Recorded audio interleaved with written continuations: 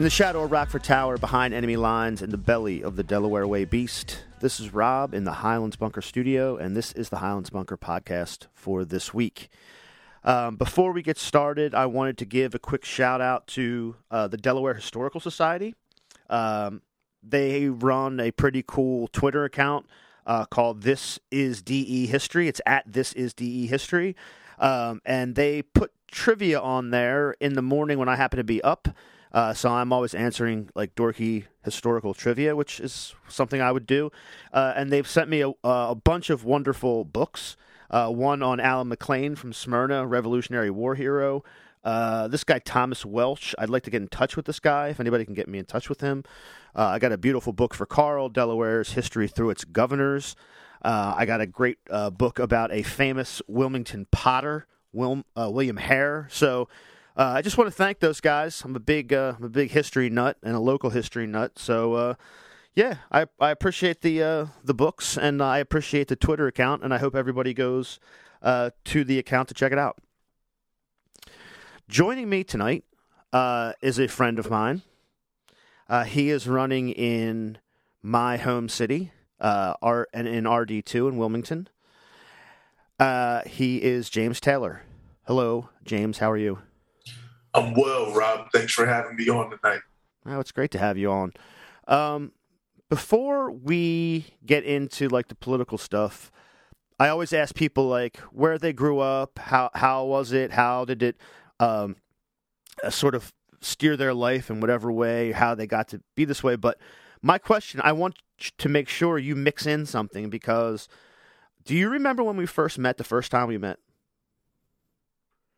Because I don't really either, because I can't place the setting, but I remember asking you about your sweatshirt. You were wearing a Berklee School of Music sweatshirt, and I was fascinated by that. We were talking about music earlier, so I'm really interested in how you found your way to like this very famous music conservatory as well. But anyway, yeah, just give everybody your background, where you're from, and how you grew up and what it was like. So, in a nutshell, I'm a native Wilmingtonian. I grew up over on the west side of Wilmington at 6th and Harrison. And so, like, I was going to, the community centers over there. But for me, it was, I don't know, actually, I think this is many people's story in Wilmington, right? Like, if you are familiar with the Great Migration, like, what those patterns look like. All my family came due north pretty much from Virginia and North Carolina. And like they settled here in the 50s. And so I had like a huge extended family, and like they're all in the, I guess you would say like their secondary careers. They're all clergy folk and ministers. So like music goes hand in hand with that. And that's where the musical connection was. They also all worked like their day job. They worked in education. My grandmother was a preschool teacher at Hilltop. Both of my great aunts did the same. One actually rose to run the program over there under J Street. And so, like, I came up in that sort of atmosphere. Another thing that's part and parcel of, this sort of old school African-American experience is that, different families are like friends with each other, and like everybody's really close knit. So if someone's having a hard time, you reach out and you do things. And so that's where like this sort of community mindedness came from. I don't know if like a lot of folks know, like J Street kind of learned at the knee of like Lewis L. Redding and like folks that worked on Brown versus the Board. And so I got it kind of like, secondhand from him. Between, watching my grandmother and people like that take in folks that were homeless, or like give people food that needed it, or watch folks' kids so that like they could go to job interviews or work or whatever. And, just being around at Hilltop, watching that happen in a more institutional fashion, watching J Street sue like the Red Clay School District and things like that to make sure that we could have an education and not be like harassed at school. It kind of came full circle. Growing up, though, music was a place where you could escape a lot of the horrible things that you were dealing with at some level or another. And so for me, it kind of just like made sense. You know, I had a very different experience at AI than like some of our more progressive friends. And, you know, by the time I was done with high school, I was so over just like institutional school that I decided to leverage the musical background I had and just, you know, try to make some money in that area and bring that back and help engage in some of the community service work that I basically been witness to my entire life. And luckily, I've been taking lessons at the Christina Cultural Arts Center not the entire time in high school, like the second half of high school, taught myself music theory and like, you know, applied to Berklee and got in. And like the rest is pretty much history. But that was the idea, you know, get a job as an A&R, make a ton of money and do what LeBron James is doing now. Just bring it back to the community and make capital injections where needed. So hopefully that answers your question. It does. It does. Like, what type of music did you play? What instrument? What did you get into theory wise? We're going to geek out a little bit on this, but this is like my thing, and I'm actually sad. We were talking before this, and super producer Carl is not able to join tonight. He's out traveling. But he is traveling with his family, and I mentioned that his father is a professor of music and professor of the cello, and so we're going to geek out on a little music now. So that's just what we're doing. So yeah. So what did you get into? How you know that kind of stuff? So at Berklee, everyone, at least back then, because like there are different. You know, every as with any institutions, there are like different iterations across the generations, right? And so at the time that I was at Berklee, we were at the tail end of this iteration where everybody who went to Berklee was an arranger. And so I was a vocalist.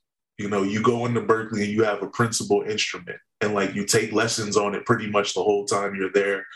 You take 4 music theory classes across like 4 semesters. You take at least like 2 or 3 arranging classes. You take 4 ear training classes. So you have like a solid core music curriculum. And then my major was music business, and I minored in like liberal arts at Berklee, which was really interesting. So what ended up happening was I ended up double majoring in music business and then something called professional music, which was just like this potpourri sort of deal. They let you cherry pick the school, and like it's a jazz school, right? So, well, it's a contemporary music school that's built on a jazz foundation. And so like, you know, they're all like jazz cats. They don't care. Like there are prerequisites, but not really. You can go in and be like, hey, let me into this class, and go to the dean and get a population waiver if you needed one. And so like I really took advantage of that. I tried to get everything I could and can everything that I got when I was at Berklee. So I took like all the music business courses that I could. I took all the arranging courses that I could, you know, writing for strings, different classes on writing for horns, groove writing, music production classes. I was a songwriting major for a little while. And so, like, you know, to answer your question, I did just about every type of music. The only thing that I wouldn't sing was like hard rock because it's really strenuous on the voice, kind of in some of the ways that gospel is. But like, you know, gospel bends a little bit more. Hard rock, it's like very straight ahead. If you're not careful, like you can shred your vocal cords. Yeah, that's interesting, man. I love all that stuff. You know, I'm into music myself, but not technically into music, you know, like that. So it's just fascinating to me how, like, you took it on. Not only did you study it, but you were able to go to a place where you were able to get a pretty broad sort of liberal arts education within this concentration on music and art, which is pretty cool. Yeah, I mean, like this is like where I was first introduced to some of the progressive things that we talk about every night, on like the WFP office hours. My economics professor at Berkeley was an Oxford guy, but he's from Argentina. And so like, that juxtapositioning, right? Where like you have this place where inflation is like ridiculous, like the money's absolutely useless. But here's this guy, going on about Keynesian macroeconomic interventions. And so that sort of deal. And like, again, because he's like an Oxford guy holding my feet to the fire. Like at Berkeley, it's all about the gig and it's all about working. And so people would routinely not go to class. And there were a couple of times that like I would travel on business and miss his economics class. And like he got into it. He got in my ass basically. I was trying to like not say that. But he wasn't trying to hear any nonsense from me. And it was good. You know what I mean? I took a class I called it History of the Music City. With Professor Pecknick up there, and like got a lot of the social history that I leverage now when I'm thinking about policy. So like, people think, they see music school on your resume and they're like, oh, he just like, fooled around for like 5 years or whatever. But like, it really was actually, pretty robust and pretty thorough. Like it was a good time. I would recommend it to folks that are self-disciplined and motivated.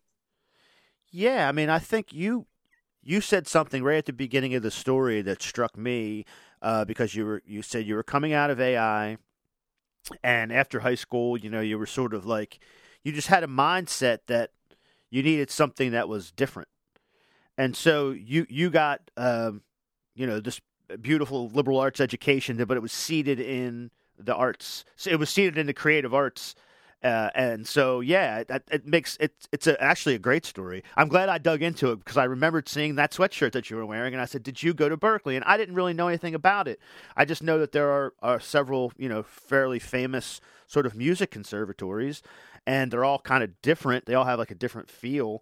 Like the one in New York is like supposed to be a little stressful, and this one's this one's very this, and so I was very interested, but we never were able to like had that 10-minute conversation. So I appreciate that.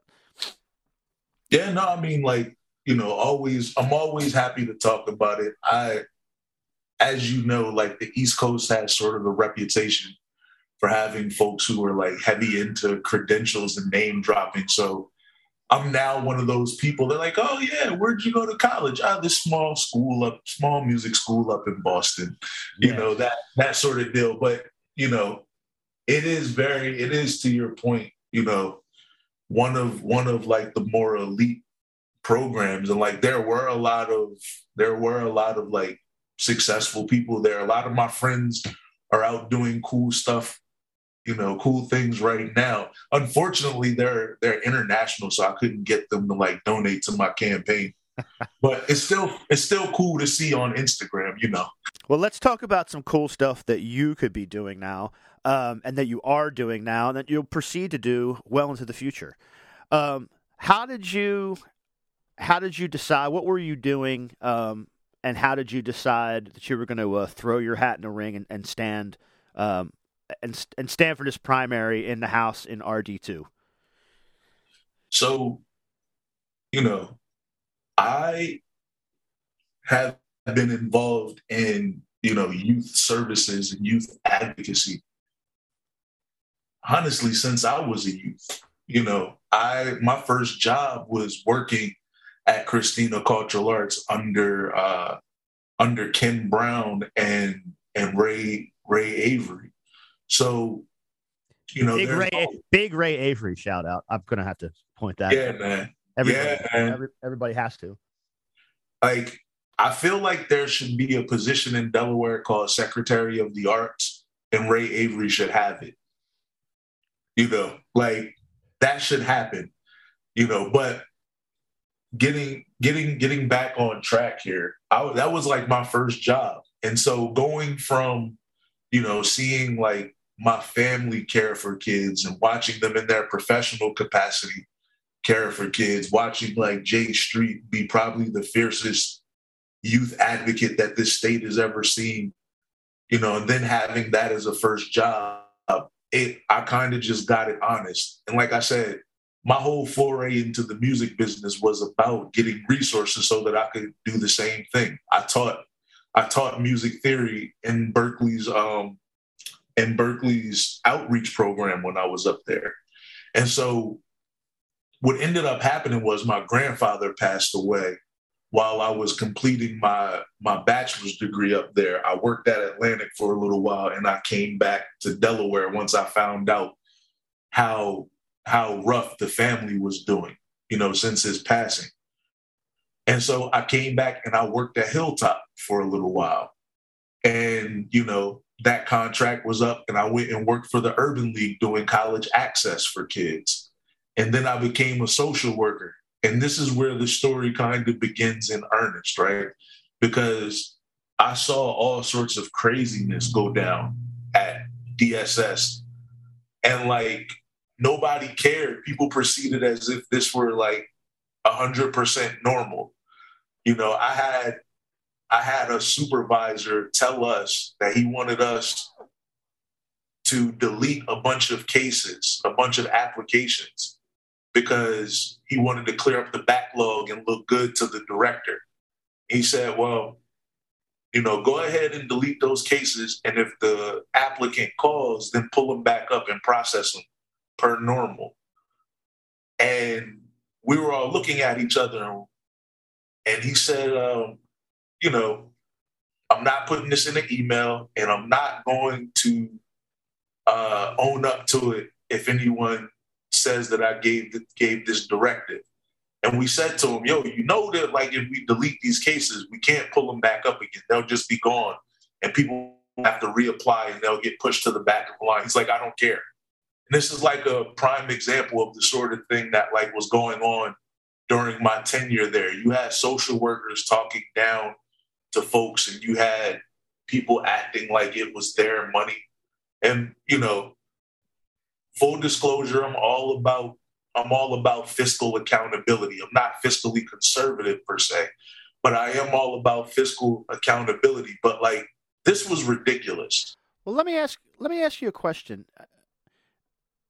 I, as you know, or you probably know, just sat through a long trial process, and the big picture of the trial was this idea that this state agency that had a particular function to do wasn't really operating properly for a bunch of different reasons. We won't get into it. I've talked about it enough.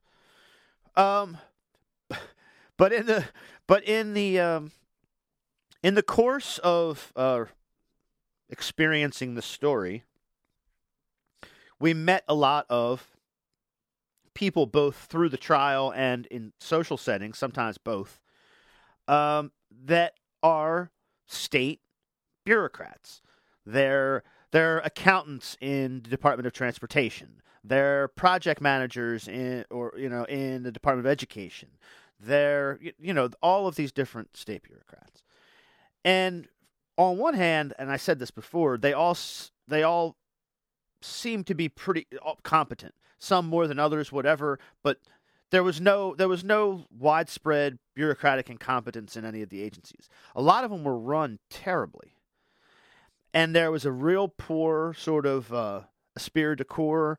I don't know if it has to do with we did talk a little bit about it, about just not taking cuts to your pension, the 2% raise whenever, all of this stuff.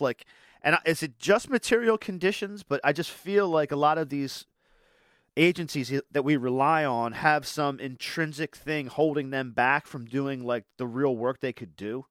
Yeah, sure. I mean, what do you think that is? What do you think that is? I can speak to what I saw at social services, and I can speak to what I see in, the Department of Finance where I work now. I'm in the unclaimed property office. And what it really is that, the government doesn't really invest in getting the best people. And so you see that manifested in management. Luckily, my office is like different. My director is great, like she's awesome. But you know, the guy who was the director when I was at social services ended up being investigated by the Senate. It was so bad. The guy that gave us this directive that I was just telling you the story about, he was thrown out of the Senate hearing because they thought that he was spying. And so, like, when that's is this a function of when you say they're not, you know, some of the middle managers are just not adequate? Is this a function of just like pay and treatment and benefits? It's largely the pay, and it's largely the philosophy around recruitment. And this is something that I actually want to address when I get down to Dover, because this is like, you know, drawing on my economics background now. This is what we call a coordination problem. You know what I mean? You have Wharton right up the road. You have UD down the street. You know, you have Goldie Beacom right there around the corner, but we're not really pulling on these schools. You have Hopkins, where I just got my degree down in DC. You know, all these places are around. You can find good folks. And then there are other opportunities as well. Like in Wilmington, we're talking about the fact that the city government doesn't know what to do with these houses that they're holding. Fix them up and give them to whoever you want to recruit as a part of a compensation package. It's not rocket science. Yeah, I mean, I guess my final thought on that would be that, yeah, it's not rocket science, but there's no political will to run the state well, because what the idea is to provide sort of the least amount of services and just enforce who gets them in a very difficult way. And so I feel like really what it is those decisions that we make where we're not recruiting good candidates, we're not paying them well, we're not setting them up like we set up bankers or whoever else comes in. And so it's that is just a decision that I think people don't give a lot of thought to state services. And so I'm hoping that somebody who comes in with your mindset would be able to do something with it. But I don't think because I really think that the architecture is there, like the structure is there. Because as you said, your agency, the job you're doing is working pretty well. I know people, I can give them shout outs. I know that they're really like high level. They're doing things the way I think can be done. Eugene Young at Housing, Saran Cade at the OMB. Yeah, so I know where they're coming from, and so I give them a lot of slack, and I know that they're running it in a very professional way with politics, sort of like I have. As much as you can, and like that's the thing. One thing that I will say, you know, and I hope I don't lose my progressive card because of this, but I don't even necessarily think that it's as sinister as we like to make it out to be. What you have are people who got their education like back in the 70s and did their walkabout in the 80s. And now there's like a lack of imagination, a fidelity to like very old thinking, and a dearth of energy. You know what I mean? And so like you don't have like the wherewithal actually to get better and fix these things. It's literally, they just need to get out of the way. These aren't evil people. They're just people whose time has passed and they're still here and they're very much out of place in this new time. You know, you take basic modern theory around compensation packages, and we could fix the staffing issues that would fix the coordination and management issues, or the management issues that are at the heart of the coordination issues that our policy has right now. Yeah, I jotted that down when you said it. There's a fidelity to very old thinking. That's really what it is. Because I agree with you. I said this going back to bringing it back to the trial in the auditor's office, I said this, but I mean this more broadly. I don't think anybody's really, really, really nefarious. I think some people behave terribly. I think some people, but I don't think that there's a coordinated effort. I just think it's like organizational problems, basically. I really do, and I think it has a lot to do with a lack of imagination or a lack of belief that time is moving on. I'll give you a prime example, Rob. And I've been saying this to people when I'm knocking the doors. I'm like, yo. Well, this is perfect because this was our segue into your big primary challenge, because I don't think anything explains it better than what we just did for 25 minutes. Well, yeah. I mean, like, I went through all of that stuff as a state worker, social services, and vowed that I would never come back. And then that was how I like got into Network Delaware. I was working downtown Visions just to like sort of decompress from years of being a social worker. And like, that was how I got involved. I left, did my master's degree in international relations and economics, and at Hopkins, a year in Italy, a year in DC, did the obligatory work for like one of the federal delegations since I was there, did some stuff with think tanks in the defense industry. And then I came back and I was minding my business. And then the children rioted. And when children riot, that means that the adults are completely off their game. And so, I was looking at getting into the city council. And then, like, they had a vacancy and somebody younger wanted to try to go through that process. And I figured rather than potentially bump heads, let this person do that, since the city doesn't really elect young people. And, like, I'll look at the primary. And I was actually not even going to jump in it then until, my opponent just was completely like belligerent with like the way she was voting. And so here we are. But a prime example, right, of what we're talking about. I came up on all of these programs. There were programs out the wazoo because the bank money was everywhere back in the day. And we just had folks that are old now and middle age back then. And so they were still with it. And so I had all the opportunity in the world, and it was both government funded and private sector funded. And my story happened because of that. What ended up happening was, though, there were certain folks that were running programs that shouldn't have been. And so they were pocketing money. They were hiring people that were related to them or that were like political acquaintances. And people like who are in power now seized on that as an opportunity to say, the social service model doesn't work. There are program pimps running around. And so they cut the programs. Crime increased at the same time. All you had to do was take the Delaware Stars approach that they did with like daycares and slap that on like after school programming and things of that nature and bring the standards up and drive the crazies out. And kids would have something to do and we wouldn't have this nonsense going on, but why have that conversation when you can just talk like a Republican? Yeah. So let's differentiate. Let's take some time to differentiate. Your opponent in this race, I think it's fair to say, has a fidelity to a very old-fashioned thinking. There's a famous scene in The Godfather.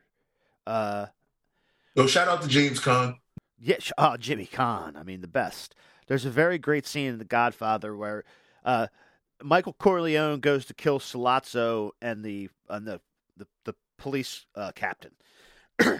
And Sollozzo is speaking to Michael at the restaurant in Italian. And he's trying to get this deal with this old man.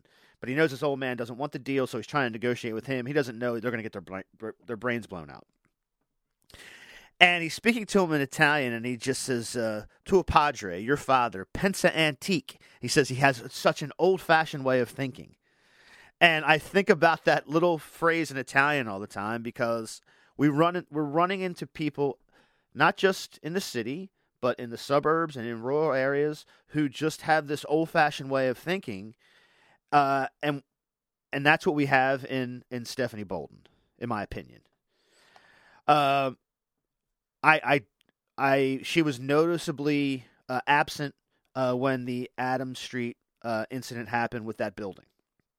That was my understanding. I wasn't there, but my understanding from other people that were there never saw her. She's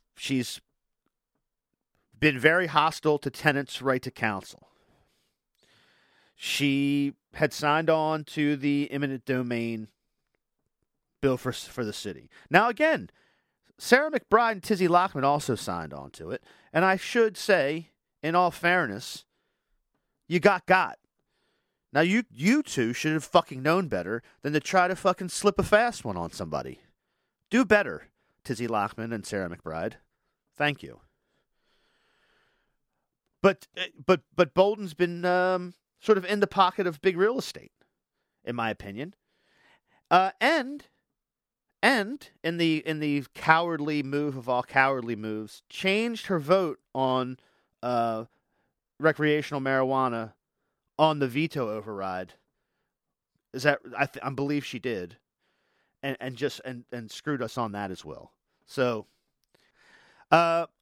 yeah, I mean, how are you setting yourself apart at the doors? What is it like campaigning in an area where there is a very well-known establishment figure who has who definitely has a constituency, a powerful constituency, however strong or resilient it might be. So what's that been like? So I think you hit it on the head right there. She has a powerful constituency, but that powerful constituency isn't the people. Everywhere that I go that I'm knocking on doors, they either don't know who she is or they know who she is and they don't like her. And so, the struggle for me has come in that, I have decided, much to the chagrin of our progressive fellows, that I'm not taking money from anybody beneath the poverty line, and I'm not taking money from anybody that's going to want to control what I say when I get down to Dover. And so I've been footing the bill for my campaign out of my own pocket. But that's really been the biggest headache, because I can't go to some of these institutional places and get money. The unions are already sewn up, but that's where her power lies. I've been joking with folks that are working on my campaign. I might beat her just putting my name on the ballot. It's people are either saying things like, she's horrible, she calls the cops on us for being outside. And I've heard constituents on the east side say this repeatedly. And it's intergenerational, which is very scary. There are people who have these stories from back in the 90s. There are people who have these stories as recent as a couple years ago. Then when I'm in other parts of the district, they're like, well, who is she? Or, yeah, I know who she is. And she's okay, but she needs to go. We need new blood. And so at this point, it's not even really a big headache. It's just a matter of, getting out, knocking the doors and praying to God that, time doesn't sort of run out. You know what I mean? Because I did get a late start and I did have 3 knee surgeries. So, yesterday was a prime example of this. I definitely was laid up a little bit. I came in expecting to take a cat nap and to maybe get out and do some canvassing, and I knocked out, man. I didn't wake up until 9:30 at night. But yeah, it's fine, man. It's fine. Yeah, I'm glad because I know everybody's when people really want to. Well, I'll put it this way. Kowalko said something when he gave his remarks on the last day of the session, and as Pendants will say, he's still technically the rep, although they're not in session. But he gave his farewell remarks, and he said that his only constituency was the public interest, and it was the absolute perfect way to phrase it. As always, he went out in fucking style.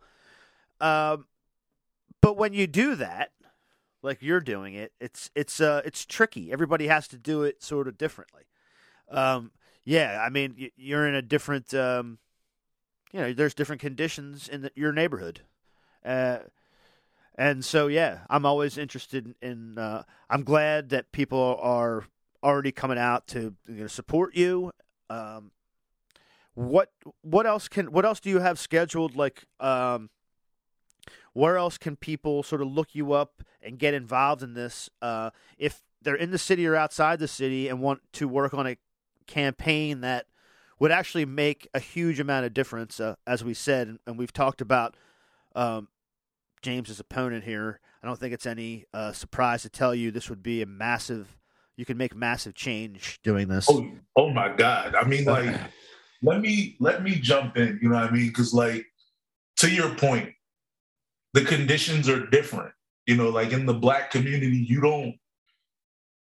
even when it's time to, like, challenge your elders, you don't do anything that might be disrespecting your elders. And let me be clear, you know what I mean? Back in the 90s when I was a kid growing up, you know, Stephanie was solid on a lot of things. And, like, she gave Black women something to look up to in the city. And I will respect that, you know, until the day I die. But, you know, it's time. Right now, if the only thing that happens is that the Black caucus is freed up to do some of the things that they want to do without having to worry about, you know, Stephanie's, like, kind of unofficial but official veto on things, that alone would be, like, worth the price of whatever involvement somebody might want to render to the campaign. So, like, definitely want to underscore that point. Like, helping Madam Representative into her retirement, her richly deserved retirement, would be huge for the state of Delaware. But you can get involved just by going to my website. You know, check out the platform. It's as robust as is permissible given the circumstances, you know, that I'm running under. Yeah, and Carl will link to all the pertinent details in the show notes for sure. Yeah, you know, you can find us and volunteer by jumping on the contact us page. As always, like, you know, donations are appreciated. Again, given like the two guidelines I've laid out, like if you're below the poverty line, you know, maybe phone bank for us or something like that. If you're like a special interest, you know, thanks but no thanks. But yeah, just like the website is the best way to get a hold of us right now. But I definitely would like to get into more of like some of these special conditions that you touched on. Yeah, feel free. So, you know, in addition to there being like these sort of social rules, like in the Black community, there are economic realities over there. There are political and historical realities as well. You know what I mean? And so like one of the things or the conversations that's ongoing and around electioneering is how like some of the standard what I call Madison Avenue tactics of like political campaigning don't really apply in Black neighborhoods in the first place, because, you know, when those things were coined and developed, Black folks weren't a part of like the data sets, you know, that were being observed, that these strategies and tactics were extrapolated from. And two, when those things were put into place, they were never really tested in those areas. You know, if you think about it, we're talking about the era of Mad Men, right? I can't remember the guy's name, like the main character from Mad Men. Don Draper. Yeah, like Don Draper and crew.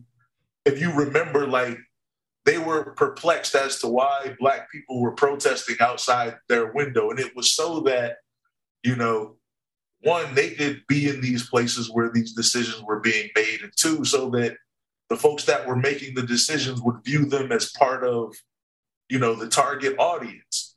And so like, that's just like a sort of like, back of the envelope kind of illustration through like this show that everybody knows. And so like, that's something that's always top of mind. I can go down and knock on doors and I can say whatever it is, I can send the mailer and all of this stuff. But at this point, that community is rightly cynical.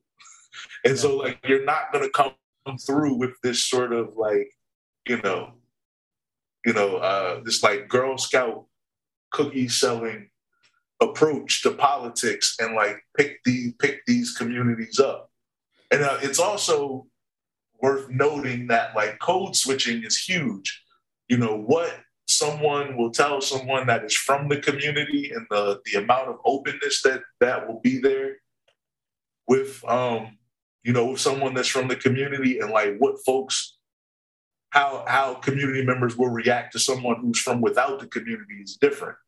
And so like these things haven't quite made their way into strategy sessions in the progressive community yet. And so like that's something that I'm fighting with. I think the other place where like these dynamics are interesting is in policy making itself. You know what I mean? Like there's sort of a list and a pecking order of issues on the progressive side. And the frank reality is that Black folks don't care about a lot of that stuff. You know what I mean? Like when you're trying to figure out where your next meal is going to come from, or whether or not you're going to make, the rent payment or like the child care payment or whatever other payment, whether or not there's gas in your car at the moment, you're probably not sitting around thinking about the downstream benefits of passing the Green New Deal. And so, that's another like sort of point of tension, and it's like, that's why I'm very much leaning into, to circle back to your original question, my economic background and sort of addressing first order concerns for people, on like Maslow's hierarchy. I'm focused on inflation because people need their money to go farther. And so like I talk about what Bacini Pollen and the mayor are doing from that perspective. Because like that facades and fixtures development strategy causes inflation, which makes people's money not do, as much as it could otherwise. Well, I think you'd call it, that's just classic gentrification, really. I mean, yeah, however you frame it, the fact is that people get, they're priced out of their neighborhood just by total just choice of where we're going to build apartments and fancy bars and candlepin bowling and Bardet a steak and all that stuff. Wherever they decide to build that, you can't afford rent anymore. And that's it. Like, however you explain that, like, and I don't even think, again, message it however it needs to be messaged, but that's not even inflation, really. That's no, but it is inflation, right? Because I guess if it's a cost of living for people, that's really what it is to them. Yeah, it's inflation, and like the scary part is that like it intersects with other issues. Like we all know that there's a food desert in Wilmington.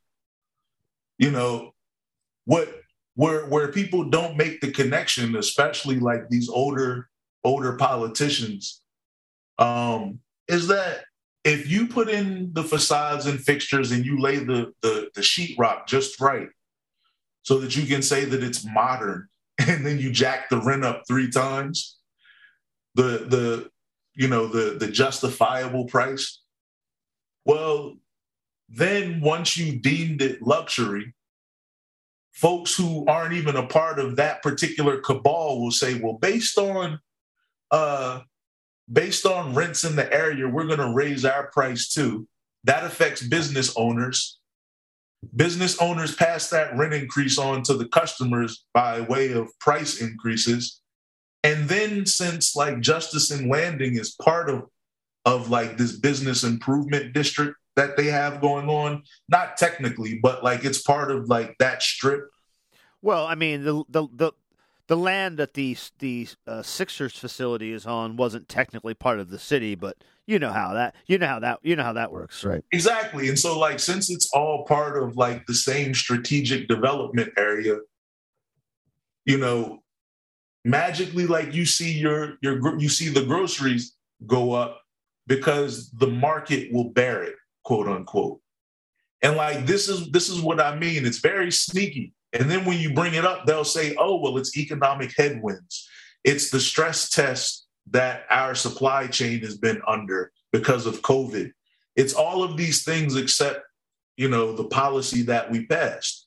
And what it amounts to is homegrown inflation. And then to your point, after a while, when people can't afford anything in the area, they leave willingly, or like they are just straight up priced out because they can't afford rent. What the establishment Dems, I won't even go that far. I will just like, you know, be explicit at this point. What the way my opponent is messaging this is, you know, people are talking about gentrification, but that has never happened because like no black folks have been moved out of their house and white people replaced them. They're framing it they're framing gentrification as like a racial issue. And I'm framing it as an economic issue in this sort of weird reversal.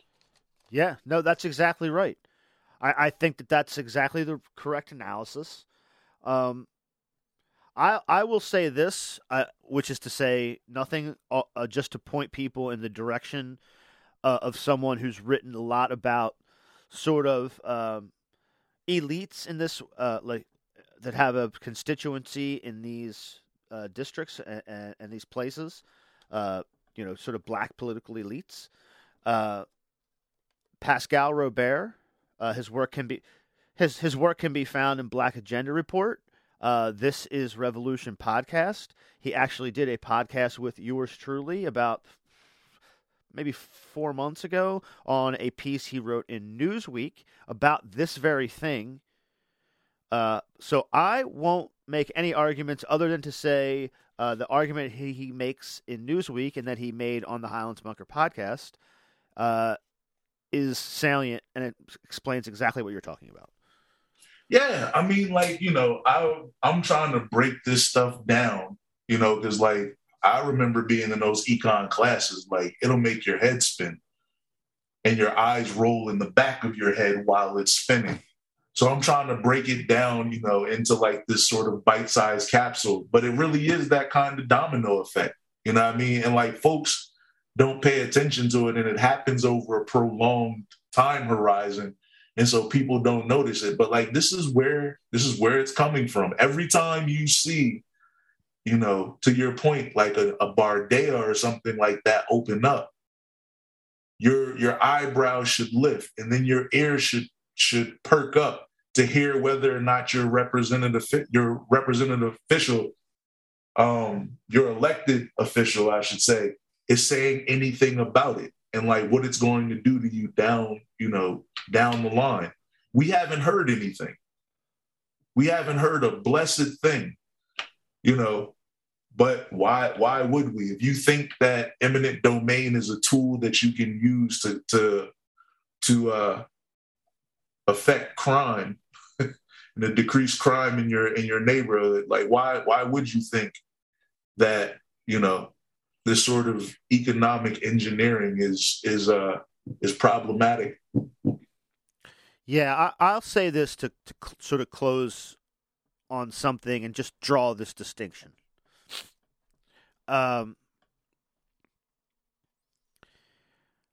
We don't have to make this sort of like a personal thing. The fact of the matter is, just like we talked about in state government almost, some of these elected officials, I don't believe, think there's any other way. Maybe they think because they have antique thinking. They think, well, this is all we can do. We have development, and we're bringing in development. So the fact that your rent went up $150 and your food and some of your other necessities went up $100, and now gasoline for your car is up. So now you're strapped.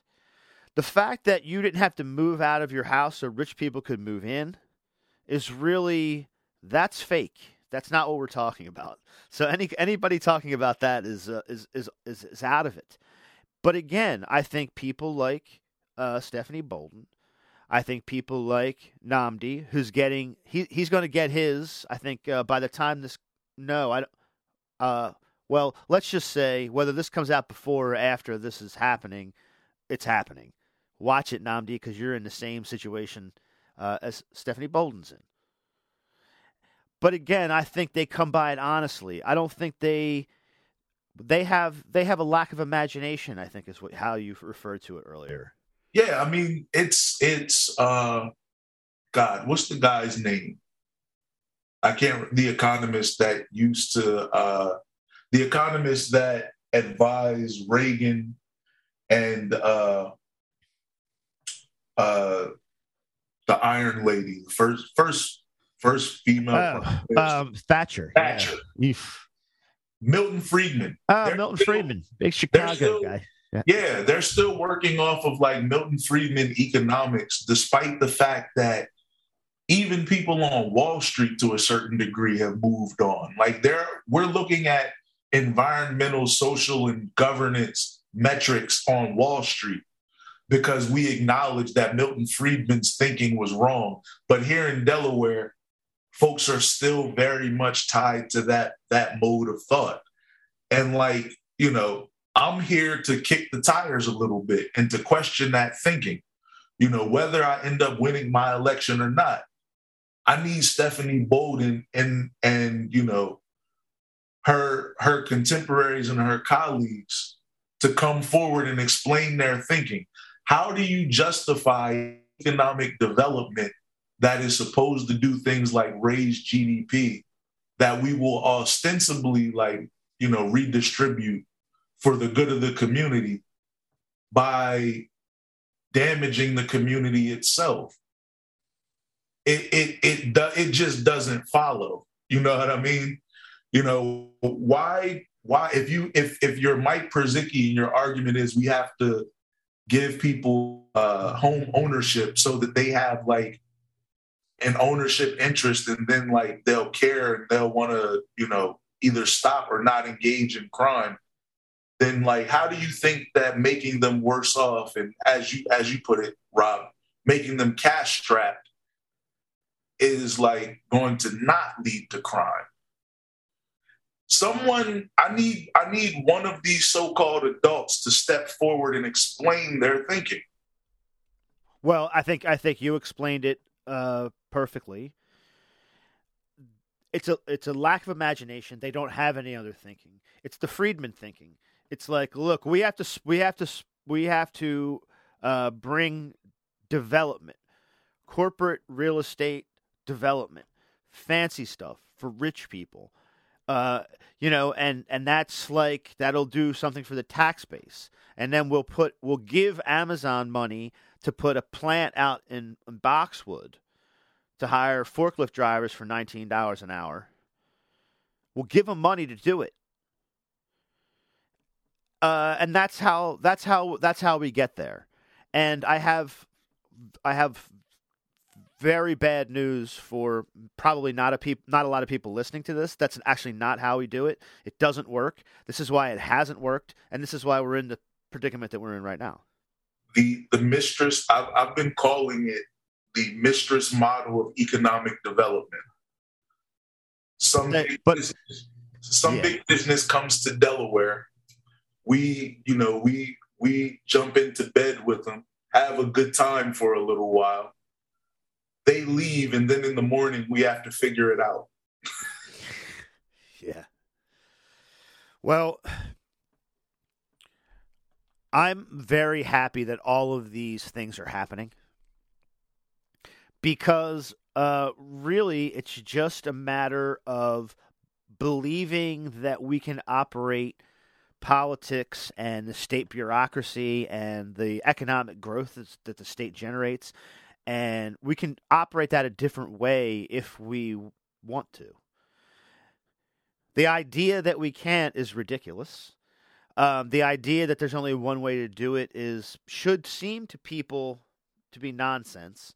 But for some reason, they have a very difficult time imagining their way out of it.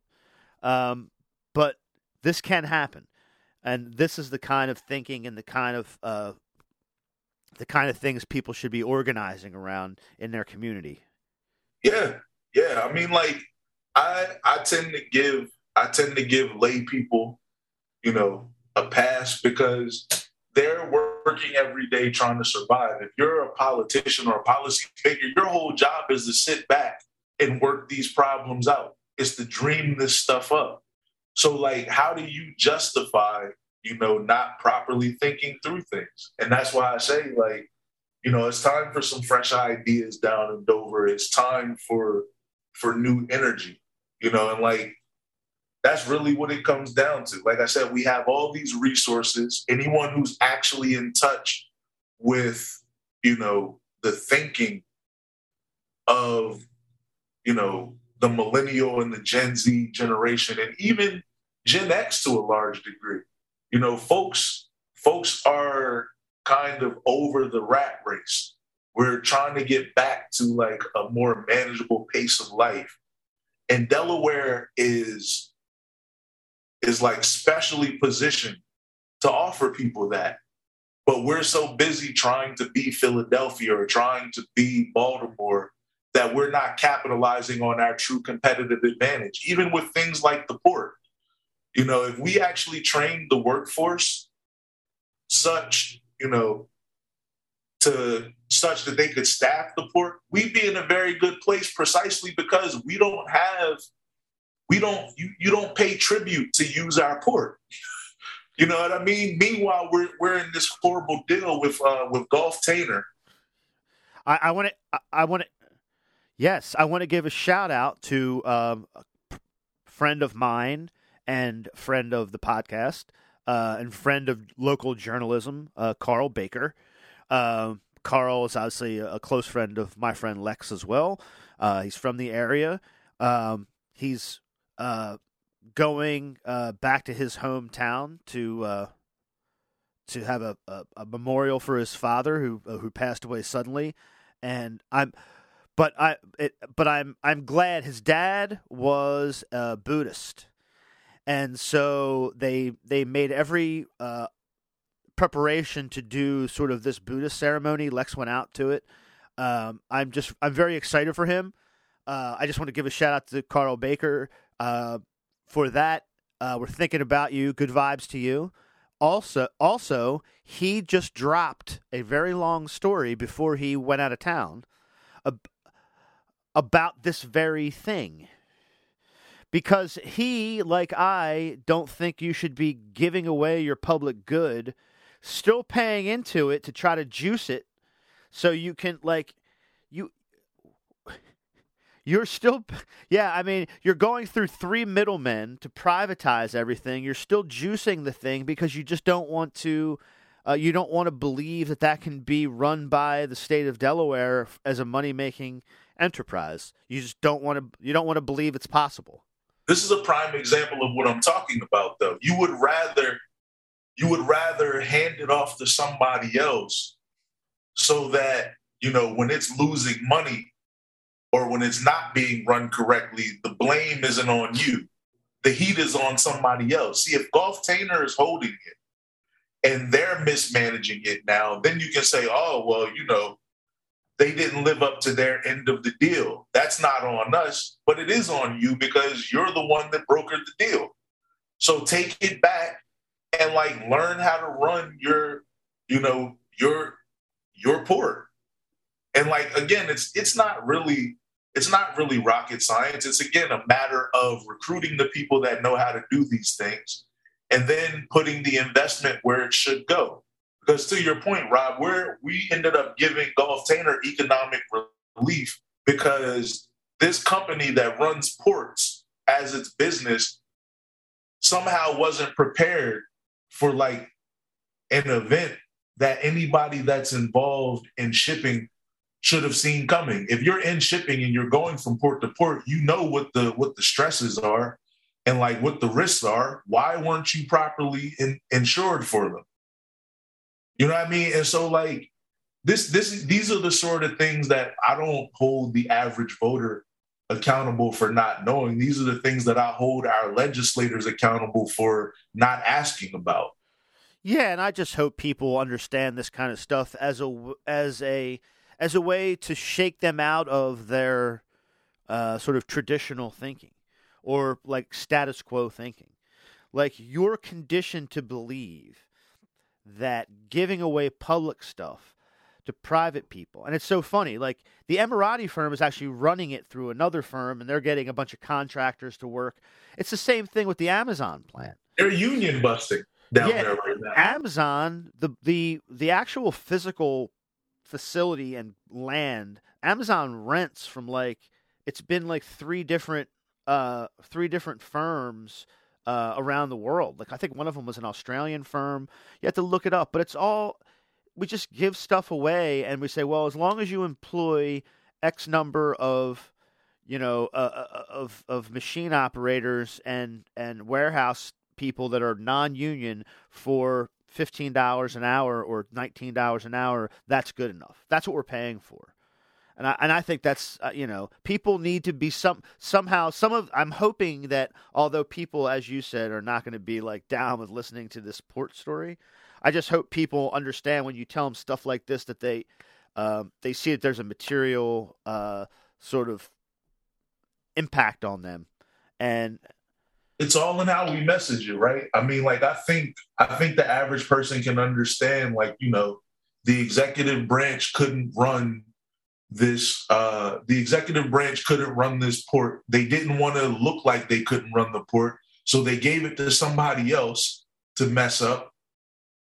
And like, part of the condition was that there would be a community benefits agreement, and now somebody else is messing it up, and we're not getting the community benefits agreement honored, and we're paying for the privilege of having them mess it up because we have to pop them up. Yep. That's the, like, it's all about the simple messaging. That's literally the story in a nutshell.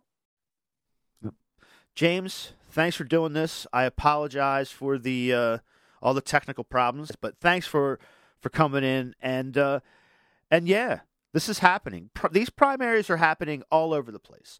So when you read stuff about how a lot of these representatives and state senators are sort of corporate real estate people tied to big real estate, tied to corporate capital interests, tied to private interests, we can get them out. We can keep them out. That can happen. And so we can elect people that have the imagination to build the structures necessary to create the world that, like, the state and the world that we want to live in. James, thanks again. And thanks all the new patrons that we've had. We hope you stick with it. We're going to have a lot of fun going forward. We're probably going to cover this Twitter v. Elon Musk thing in Chancery Court, so get ready for that. We're hiring the big guns. We're already burning up the Twittersphere to hire big guns for that. So thanks for your patronage. Keep hitting us up on Patreon if you can, because we're going to do more stuff like that. But for now, support James Taylor, support these insurgent candidates, and left is best.